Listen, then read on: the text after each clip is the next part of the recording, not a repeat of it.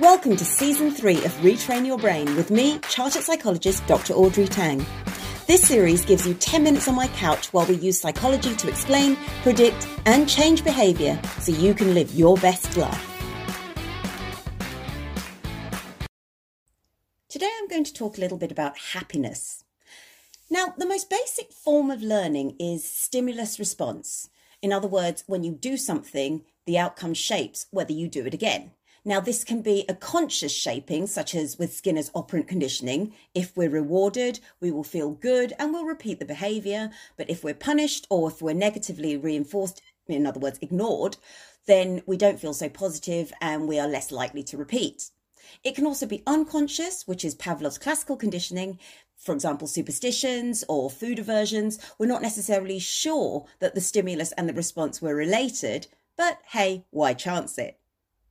Now, unfortunately, this reward approach to feeling good is also the very basis of addiction. When we get a reward or achieve something, we get a little release of dopamine, which makes us feel good, and thus it makes sense to do it again. Rewards that release dopamine can come in the form of achievement and winning, as well as praise and compliments, which do include likes or retweets or other forms of social media validation. It can even come through spending money. The problems of addiction come in when we begin to confuse that often short-lived little buzz of happiness from the dopamine release with the longer-term happiness of bonding and trust or simply feeling healthy. And the problem with social media is that reward is made even brighter through the use of haptics, such as a little phone vibration and all of those positive bleeps and pops. But I'm here to tell you today that there are actually 7 types of happy hormone, a bit like a Freudian fairy tale. And in fact, engaging any of those, as well as dopamine, of course, can still give us that feeling of positivity.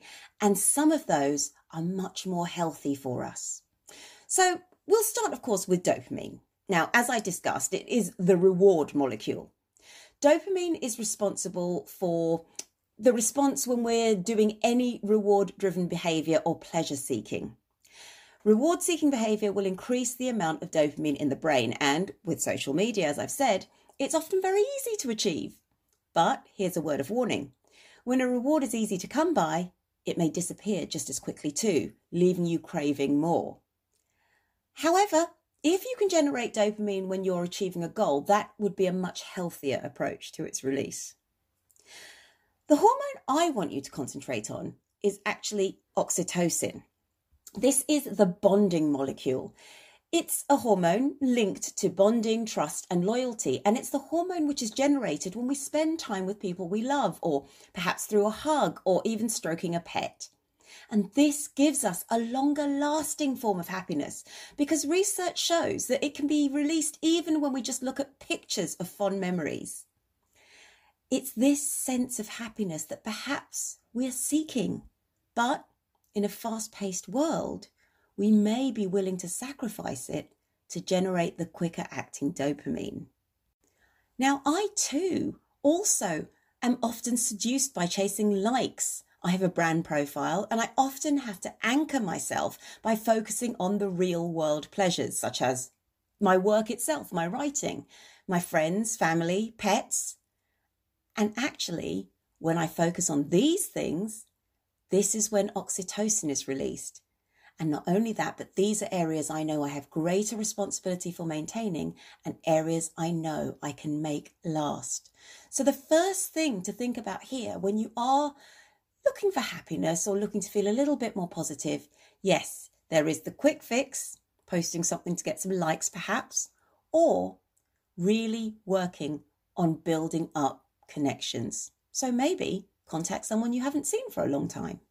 But there are other hormones too, which can also contribute to feelings of bliss.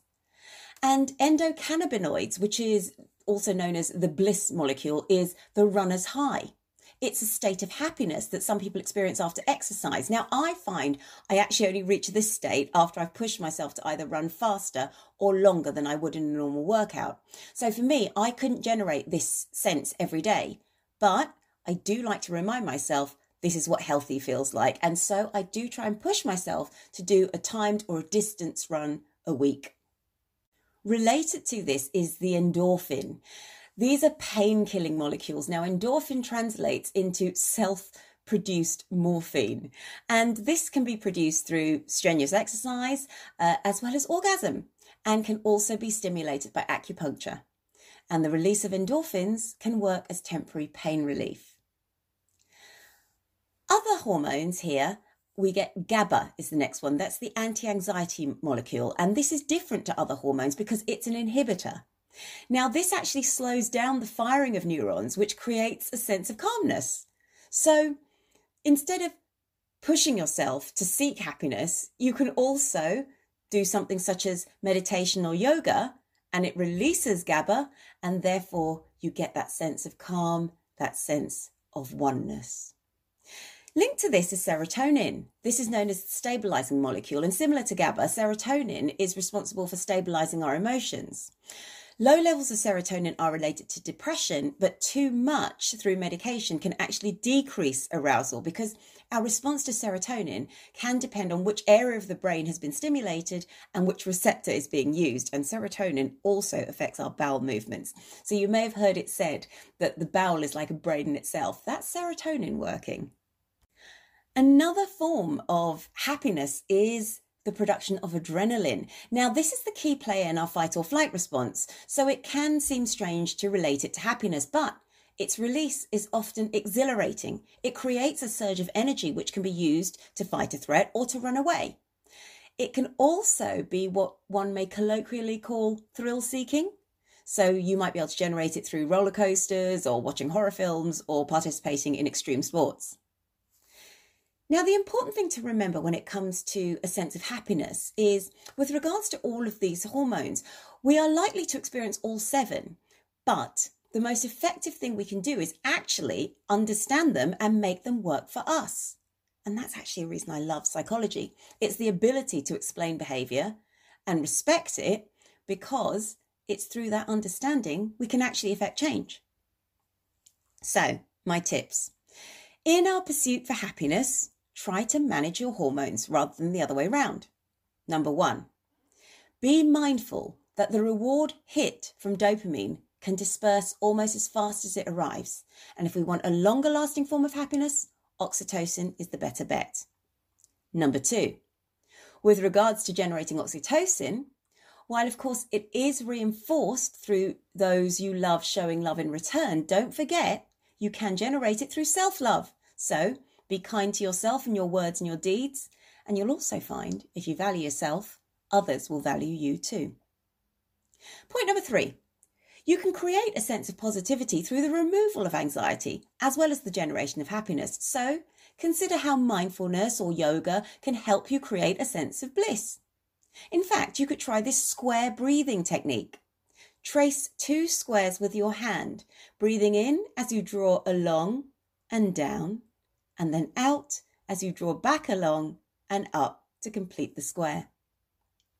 Point number 4, if you are an adrenaline junkie, find safe outlets to pursue it. And remember, you may also feel a thrill of leaving things to the last minute, but working under pressure does not always produce your best work. And finally, point number 5, exercising and maintaining a level of fitness can actually impact many of these hormones. It can create the runner's high, it can help release endorphins, it can help regulate serotonin. It can also affect dopamine, because if you set yourself a fitness goal and you achieve it, you get that little hit. And also oxytocin, especially when exercise is an opportunity to bond with friends or perhaps walk a pet. There are also other physical changes that occur with exercise that do contribute to overall well-being. So today, in a world that always tempts us with a quick fix, I challenge you to take a longer term and a healthier approach to happiness. Focus on working the other hormones rather than chasing down reward after reward, which ultimately may never mean as much as a real-life hug from a trusted loved one. And that's all we have time for, so hop over to my website www.draudreyt.com for more development articles and practical tips. Or check out my YouTube channels, Dr. Audrey Tang and the Wellness League for my masterclasses.